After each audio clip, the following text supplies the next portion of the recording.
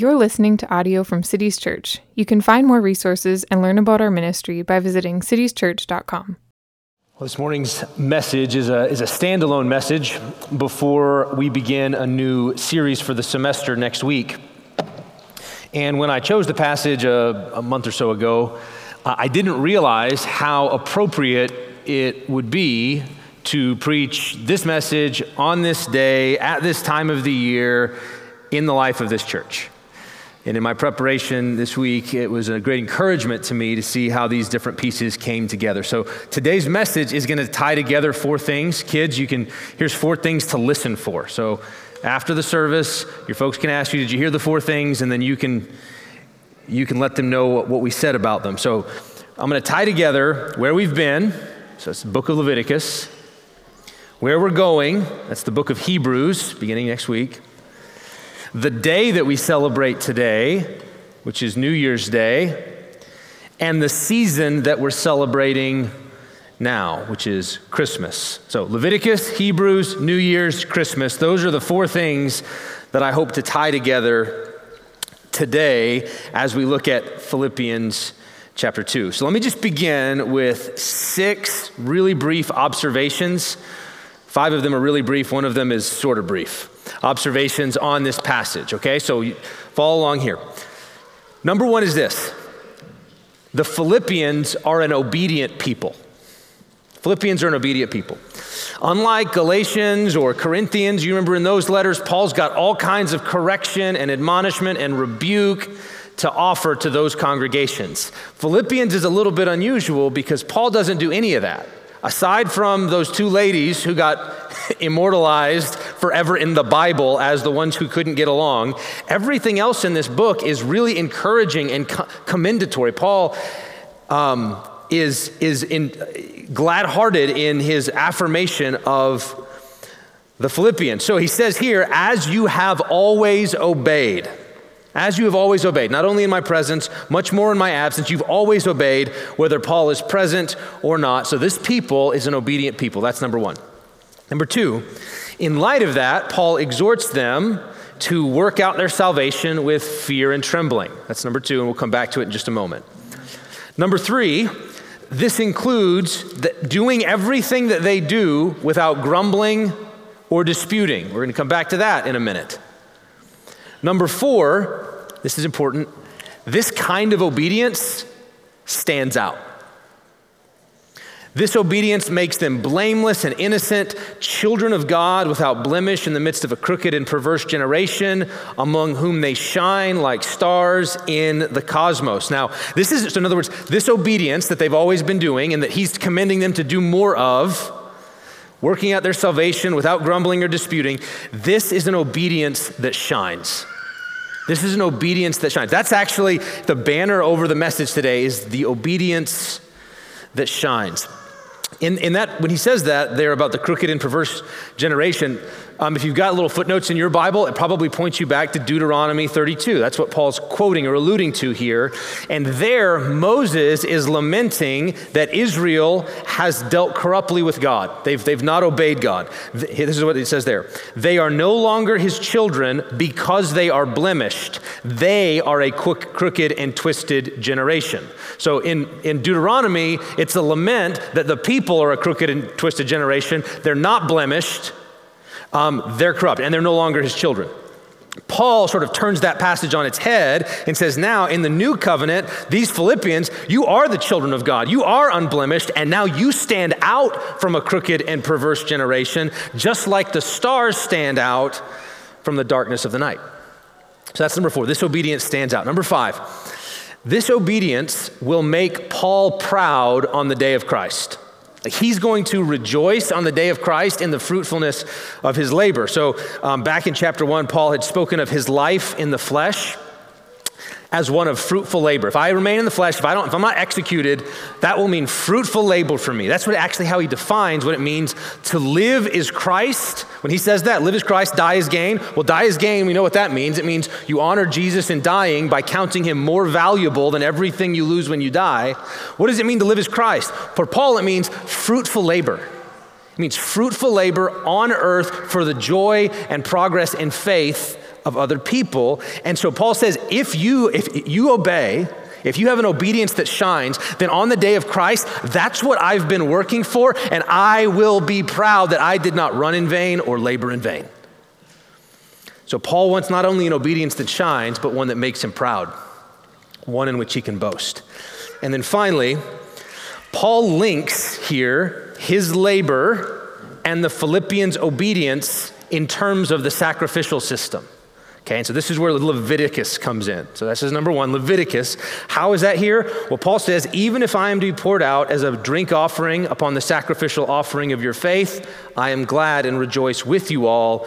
Likewise, you also should be glad and rejoice with me. So here's the basic picture. And we actually, because we've been in Leviticus, understand this. I think there was a time for me where anytime offering got mentioned, it was just one big bucket of offerings and sacrifices. I didn't have categories. But even through this series in the last semester, it was like, oh, there's different offerings. So here's the picture. You remember the ascension offering, the whole burnt offering is like the baseline offering in the Old Testament. It's the one where they lay the hands on the animal and sort of that animal becomes the representative. Then they slay the animal, sprinkle the blood on the altar, arrange the body parts on the altar, and then the whole thing is burned up and ascends to God in the smoke. Okay, and the centrality of that offering is, this is a total surrender to God. This is all of me to all of you, God. That's what the ascension offering was all about. Well, Paul here and throughout his writings basically says every Christian is an ascension offering. So you remember in Romans 12, right? Therefore, by the mercies of God, offer your bodies as living sacrifices, holy and acceptable to God. That's the idea, is that in the Old Testament, it was you got to put your hands on the animal. Now in the New Covenant, because of Jesus, you just offer yourself as a living sacrifice. You are an ascension offering. Every Christian is an ascension offering. That's the baseline offering in the New Covenant. But here's the thing that's interesting. You remember when we were in Leviticus, there weren't just ascension offerings. There was a whole bunch of other offerings, sin offerings, purification offerings, peace offerings, and one of them was called the tribute offering. And if you remember when I unpacked that sacrificial system back in September or whenever it was, we talked about that tribute offering as kind of the side to the main course. Remember, so like the ascension offering is like the main course, and then this was like the fries with that. Remember this? You had the hamburger and you had the fries with that. Okay, the tribute offering is that. Well, in Leviticus, it doesn't talk about this, but in Numbers, we get that not only were there grain offerings that were sort of tribute offerings, there were drink offerings. So in addition to putting all the animal, stacking it up and burning it up, they would add some grain, that's the side of fries, and then you get a drink with it, okay? And they would take some wine and they would pour it out on the altar. Okay, as it ascends in the smoke. And so you had the main course, and then you had the fries and the drink. Okay, this was the Old Testament deal. So now here we come into the New Testament, and what's Paul saying? He says, look, my labor on behalf of you Philippians is like that side of a drink on top of your offering of your faith. So you are an ascension offering yourself wholly to God, all of me to all of you, O God. And he says, my labor is like a side on that. Like that's what I'm being poured out. My labor, my running, even unto death, because Paul thinks I could die. I will go all the way. I will pour myself all the way out. That's a side on your offering. Does that make sense? Like now there's this picture of the Christian life in which every one of us is offering ourselves to God for ourselves, and we're pouring ourselves out as sides on other people's offerings, right? So I'm an offering for me, and I'm trying to help you. I'm the drink offering for you. And Paul says, that's what I'm doing for you. And then he says to the Philippians, and you should do that for me. It's a mutual giving. It's a mutual running and laboring. So that's a wonderful biblical Levitical picture of the church and the Christian life. How we're interwoven. Each of us, total surrender to God. And each of us an ascension offering daily to God, but each of us also a drink offering for others, laboring, running, pouring ourselves out so that they can offer themselves by faith. That's the 6th observation. I want to take those now and I want to press deeper and press them home. And here's the question I'm asking as I do that. That's just 6 observations about the passage. Now here's my question. What do you say to an obedient people, during Christmas, at the start of a new year. Okay, what's a good word for an obedient people at that time?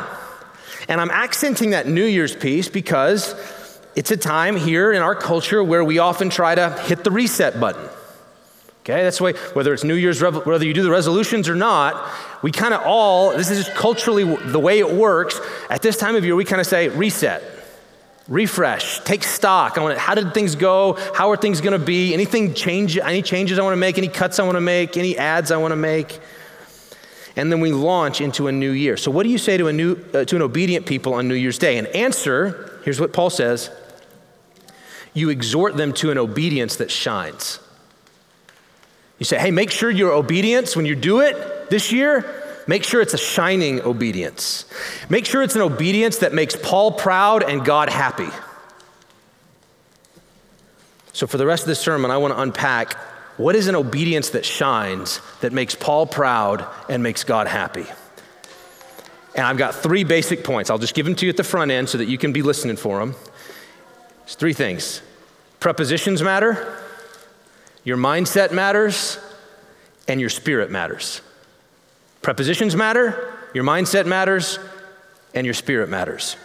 Prepositions matter. Why do I say that? Well, Christian obedience is a special kind of obedience.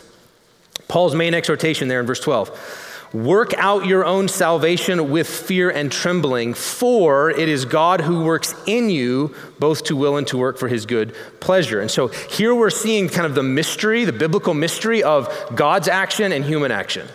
Your work and God's work. How do they work together? Well, here's why prepositions matter. Christians don't work for their salvation. It's a preposition, for. You don't work for your salvation. Salvation is by grace through faith. It's not your own doing. It's the gift of God, not a result of works, so that no one may boast. Ephesians 2:8-9. So later in Philippians, if you were to keep reading, Paul says in chapter 3, he's seeking to gain Christ, to be found in him. And he says, not having a righteousness of my own that comes through the law, but a righteousness from God that is based on faith. So Paul says, Christians don't work for our own salvation. We receive salvation as a gift. But here's where the prepositions come in, right? We don't work for it, but we do work out our own salvation, and we do so because God works in us to will and to work. So you hear those 3 prepositions? You don't work for, but you do work out what God works in. So prepositions matter. Christian obedience is an unusual thing. So we are working out what God is working in. And where is God working? What level is he working at? Well, according to the passage, he's working at the level of your will, the level of your heart, your affections, your desires, and your choices. God's down there working at that level, and he's working on your heart. He's changing your heart. He's transforming your heart so that then with that changed heart, here comes you working that out in public, in your obedience where everybody else can see. And here's the preview of Hebrews, okay? At the end of the book of Hebrews, the author there strikes a remarkably similar note to what Paul says here. So just listen to the similarities. May the God of peace, who brought again from the dead our Lord Jesus, the great shepherd of the sheep, by the blood of the eternal covenant, listen, equip you with everything good that you may do his will. So there's obedience, there's work it out, working in us that which is pleasing in his sight.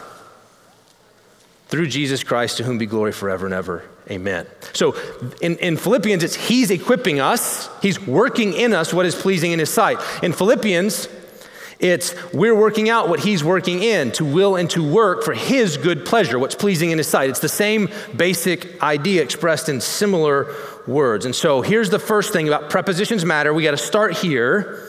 The obedience that shines is an obedience that knows that those prepositions really matter. You are not, this year, you are not working for your salvation. You're working out your salvation. And you're doing so because the sovereign God of the universe is at work within you to will and to work for his good pleasure. That's the obedience that shines. Number 2, The obedience that shines, that makes Paul proud, that makes God happy, it has a particular mindset, a particular way of framing reality. I want you to think of this. I'm going to talk about framing or a mindset, and I want you to think of it in terms of a double vision. So I'm going to unpack double vision. There's two things you're going to be looking at, okay? Listen to Philippians 2, 1-5. You've probably got it there. Just look back at the front of that chapter and listen for the word mind. Listen for the word mind, okay? So if there's any encouragement in Christ, any comfort from love, any participation in the Spirit, any affection and sympathy, complete my joy by being of the same mind, having the same love, being in full accord. Literally, it's being the same soul, and of one mind. Do nothing from selfish ambition or conceit, but in humility count others more significant than yourselves. Let each of you look not only to his own interests, but also to the interests of others. Have this mind among yourselves, which is yours in Christ Jesus. You hear the number of times that the word mind shows up. There's a certain mindset that we're to have. Paul's joy will be complete if the Philippians have a united, the same mindset, the same love, the same soul, the same single-mindedness, and in particular, he highlights what they're keeping an eye on. What are they supposed to look for? He says, they look not to their own interests, but the interests of others. So what are they looking at? Not to my own selfish desires, that's selfish ambition, vainglory, not looking there, not pride. Instead, they count other people more important than themselves. I'm looking to your interests. I'm looking at your stuff, not my stuff. Your stuff's the stuff that I'm looking at, not my stuff. Does that make sense? So they place their happiness in the good of other people. And so that's the first part of that double vision, that the mindset that matters is we look not to our own interests, but to the interests of others. That's what we look at. That's part one of the double vision. So you're looking for the interests of others. But here's the second part. Back to Philippians 2:12. We look for the approval of God. Why did I say that? Look at verse 12. Paul says, as you have always obeyed, not only as in my presence, but much more in my absence. Why is that significant? The Philippians were not obeying in order to impress Paul. Okay. They were obeying in order to please God. And this is a major temptation for the obedient. Okay? Whose approval do you have your eye on? So even I'm trying to look to others' interests, but do you have your eye also on somebody else's approval in doing it? So that you do it when they're around, but not otherwise? Like whose approval do you have your eye on? If it's fundamentally a human being, then you will only obey as long as they have their eyes on you. If you're doing it for their approval, you will obey as long as they're watching. But you will obey in their presence, not in their absence. And obedience that only appears in the presence of certain people does not shine. It does not make Paul proud, and it does not make God happy. So listen to Paul echo this same theme elsewhere in his letters. Typically this comes up when he's talking to bondservants and their obedience to their earthly masters. So listen, this is Ephesians 6. Bondservants, obey your earthly masters with fear and trembling. It's interesting, same language as Philippians. With a sincere heart, as you would Christ. Not by the way of eye service, as people pleasers, but as bondservants of Christ, doing the will of God from the heart, rendering service with a good will as to the Lord, not to man. Knowing that whatever good anyone does, this he will receive back from the Lord, whether he is bondservant or free. Listen to the same theme in Colossians chapter 3, 22-24.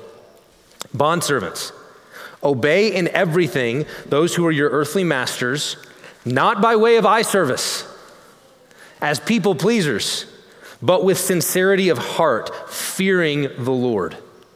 Whatever you do, Work heartily, as for the Lord, not for men, knowing that from the Lord you will receive the inheritance as your reward. You are serving the Lord Christ.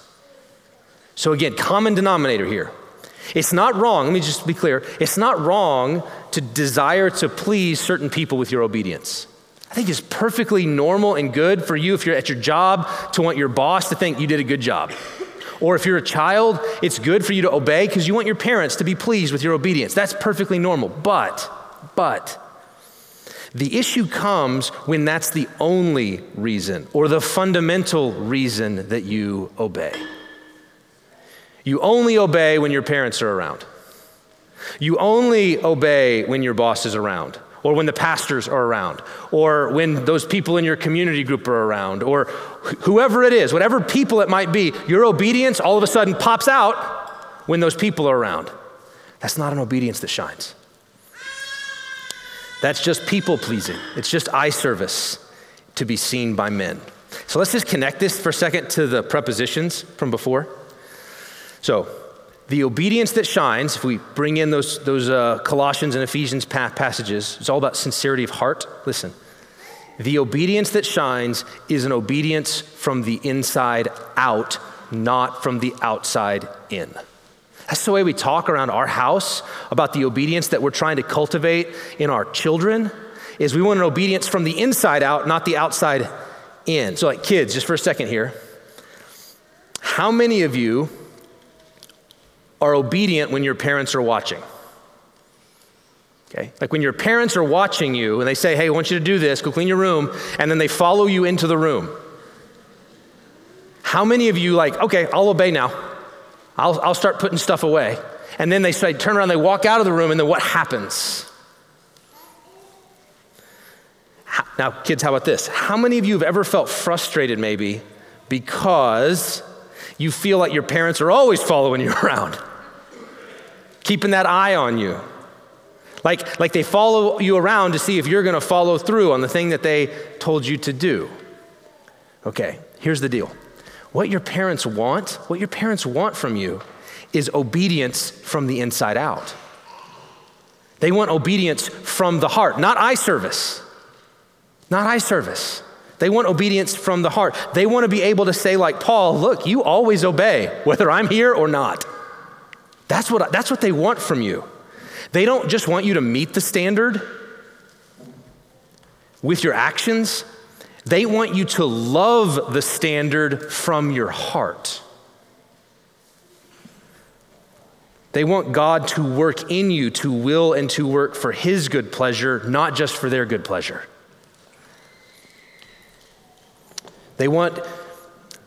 That's the kind of obedience that shines, that makes Paul and your parents proud and makes God and your parents happy. And so here's an exhortation to anybody who's under 18 in this room. This year, make it your goal to obey God and to honor your parents, whether they are present or absent. And everybody else, do the same thing. There are not two standards here. You never outgrow God's demand that you obey from the inside out. So, summarizing the mindset, the obedience that shines comes from a double vision. You look to the interests of others, not to your own, not selfishness, but to the interests of others, and you're looking for the approval and the happiness of God. You don't put yourself first. You don't turn your desires into other people's demands. Instead, you seek the good of others. You aim to bless them and to bring them joy, and you do so because God is watching, and you want to make him happy by obeying from the inside out. Finally, the spirit matters. Your spirit matters. Okay, so I wonder if I asked you, what is the biggest temptation for obedient people?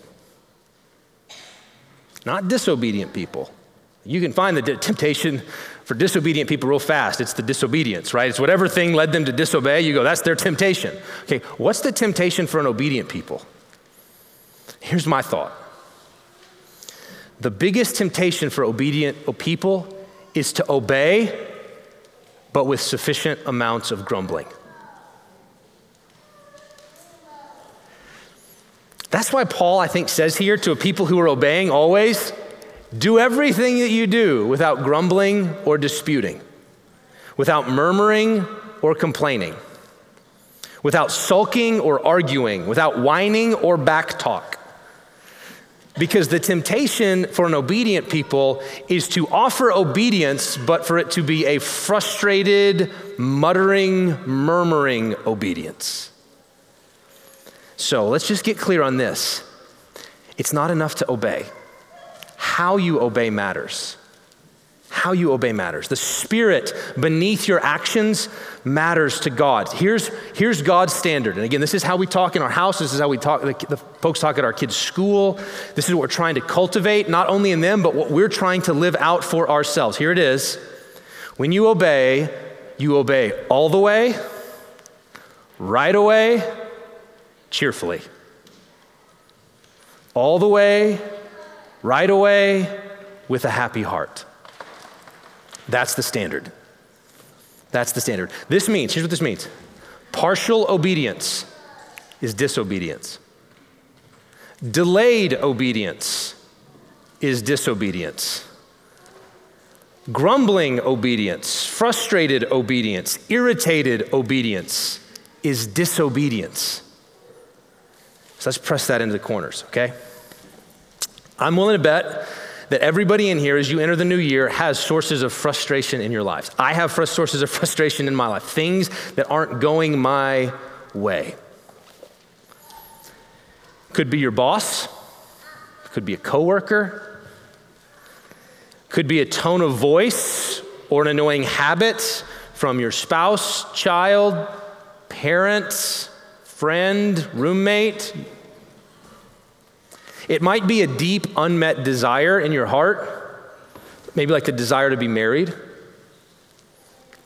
So whatever the frustration is, how often do you find yourself attempting to do the right thing, like to obey God? I'm going to obey, Lord, while muttering and murmuring about the hardship. Like we say to ourselves, this is self-talk, I'm going to do the right thing. I'm going to do the right thing. But there will be enough reluctance and grumbling in doing it that everyone will know what it is costing me. Like maybe there's a hitch. You guys know what I'm talking about? There's a hitch in your obedience, an edge to your obedience, a self-pity in your obedience. Okay? Paul says, do all things without grumbling or complaining. Some of us, when we do this, we grumble directly at God. Sometimes this is what we do. Like, why is he doing this to me? Why is he doing this to me? Or we grumble about our circumstances. That's like the little more pious way to do it. You don't actually grumble about him because you know that's not good. But you grumble about all of the circumstances in your life which he put there and which you know and believe and confess that he sent into your life for your good. And you grumble and we complain. Others of us, though, don't grumble about him or the circumstances. We grumble about other people. Okay, and this is just another, we disguise our complaints against God by focusing them on the people around us. And we have all sorts of rationalizations, I know I do, for this. Like, I'm not grumbling about God. God, I'm not grumbling about you. I'm just being honest about their failures. I'm just being honest about the sins of other people. And it's like, are you really being honest? Because here's the thing. Here's a distinction that really matters, okay? It's important to distinguish faithful groaning from ungodly grumbling. This is a fundamental, basic Christian distinction. Back in the book of Exodus, we dwelt on this in a couple of different sermons. There's a distinction between lamenting and sulking. So let's just think about that. What's the difference between lamenting and sulking? Groaning, lamenting, that can be faithful. They can be faithful responses to real pain. But often the difference is honesty. So when the pain comes, do you take it to God directly, forthrightly, sincerely? Lord, this is hard. Okay, if you're doing that, that's groaning. That's lamenting. and that can be done faithfully. But often what we do instead is we have the pain and it comes out sideways. And we talk about God behind his back as though he can't hear, kind of muttering into our shirt. Oh, it's always like that. Or we do it out loud and we just make it about other people. We make our complaints about God's wisdom are disguised as observations about other people. And so the key question for us here when we think about grumbling is this: where's the pain go? Where's your pain go? Do you bring it to the Lord as part of offering all of you to all of him? Or does it just simmer on a low boil in your soul and come out in a kind of frustrated, edgy service and a sulky, grumbling obedience? We can press more here a little bit, right? Married folks, I'll say this. Grumbling obedience is a marriage killer. It is a marriage killer. It's usually a sign, I know when I see it in my own heart, that you're in a comparison trap and that you're keeping score.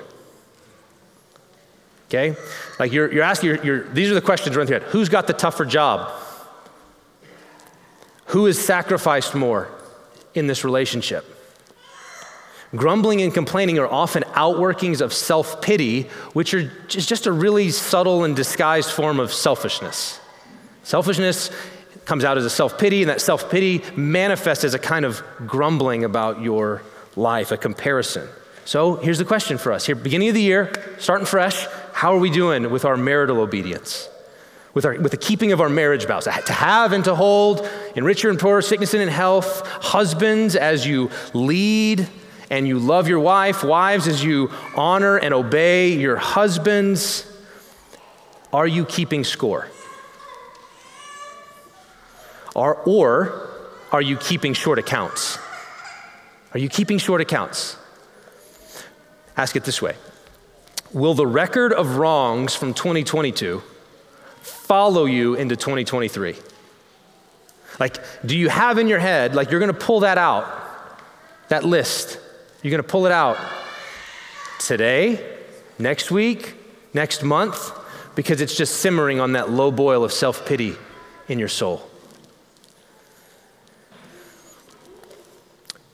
What's the spirit beneath your obedience? Is it glad-hearted, grateful, cheerful? Like, rejoice with me and I'm gonna rejoice with you as we seek to obey the Lord together.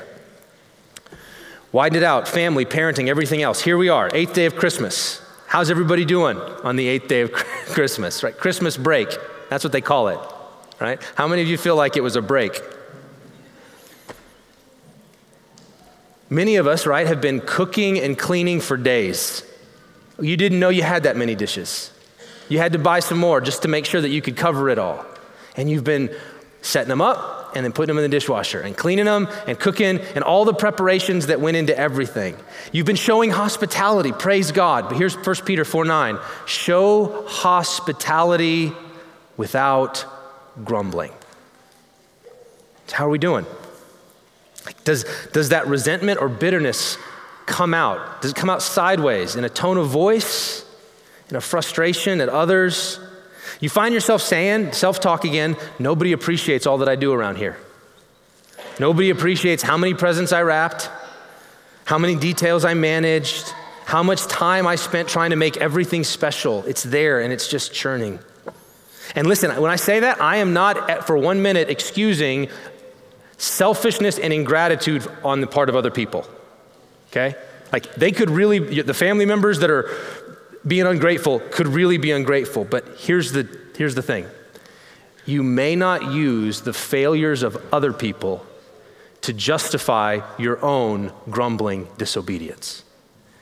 Your grumbling does not help them, and it only harms you. There's a difference between addressing sin, when there's real sin, there's a difference between addressing sin and grumbling about unaddressed sin. Those are not the same. There's a difference between addressing sin directly or passive-aggressively murmuring about unaddressed sin. And so which one are we doing? Are we doing all things without grumbling and complaining? Or try this scenario. Got one more here.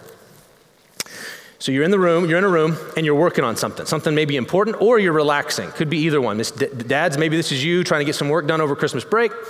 Mom, this is maybe you trying to get a little break. And then all of a sudden, from the other room, you hear unmistakably the sound of quarreling. A fight breaks out. Okay? Or maybe you're dad and you hear disobedience to your wife. The kids disobeyed your wife in the other room. And so you sit there for a minute to see, is this going to resolve itself or not? And you're just praying, please resolve itself. But it doesn't. And so now you've got to interrupt whatever it is you were doing to go into the other room to deal with it. Because you're dad, you're the head of the home. You're responsible to reprove, correct, and discipline in your house. And so God, I'm going to obey you. But here's the thing. Will your obedience shine in the other room? Or are you going to walk into a big mess of sin and bring more sin? Because grumbling obedience, frustrated obedience, exasperated obedience is just another form of disobedience. And it's a remarkable thing how often we can do this. We see a big mess of sin and we think, you know what might help? If I just bring some more of it and dump it in there. It is comical. It's okay to laugh at it because it is comical. I think the angels are both appalled and think it's funny. How can they do it again? We're called to bring up our children in the discipline, instruction of the Lord.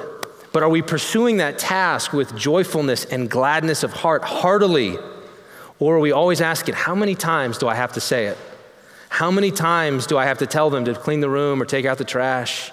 Well, how many times does God have to tell you to shepherd your children with joy and to be the smile of God to your children? Do we obey all the way, right away, with a happy heart? So, the obedience that shines, that makes Paul proud and God happy, is an obedience that works out what God is working in, that has a godly mindset that looks to the interests of others and looks for the approval of God. And it's an obedience that gives and sacrifices and labors and runs for the good of others without grumbling or complaining, but instead gladly spends and is spent for the soul of others. Gladly spend and be spent. That's Paul in 2 Corinthians chapter 12, one of my favorite verses in the Bible. He says, I will most gladly spend and be spent for your souls. Now I want to close by connecting all of this to Christmas. The connection in this passage between God's work and our work, between what he's working in and what we are working out, is defined there as holding fast the word of life. That's the connection. The humble, loving mindset that we are to have, he says in chapter 2, verse 5, we have in Christ Jesus. And the spirit that animates our obedience is the spirit of joy in Jesus. And that's why at the center of this passage is the person and work of Jesus, who though in the form of God did not count equality with God a thing to be grasped, but emptied himself, taking the form of a servant, being born in the likeness of men. And being found in human form, he humbled himself by becoming obedient to the point of death, even death on a cross. You have never stooped lower than Jesus. You've never humbled yourself like Jesus. We've never run or labored for the good of others at greater cost to ourselves than Jesus. You've never poured yourself out. I've never poured myself out for the blessing of others like Jesus did. I've never obeyed with greater sacrifice than Jesus is. So look to Jesus, the author and perfecter of our faith, who for the joy set before him ran his race, endured the cross. Your obedience shines when it flows from faith, from holding fast to that word. Which brings us to the table. We say in our Christmas catechism, what kind of season is Christmas? It is a season of joy. And why are we joyful? Because Jesus has come, the Son of God, the light of the world, Emmanuel, and he offers himself to us here at this table so that then we might offer ourselves to God and then pour ourselves out for others with great joy so that we shine with his light. And so come and welcome to Jesus Christ. I'm going to invite the pastors to come for the bread. It is gluten-free as always. We'll distribute it. You can hold it. We'll eat it together. His body is the true bread. Let us serve you.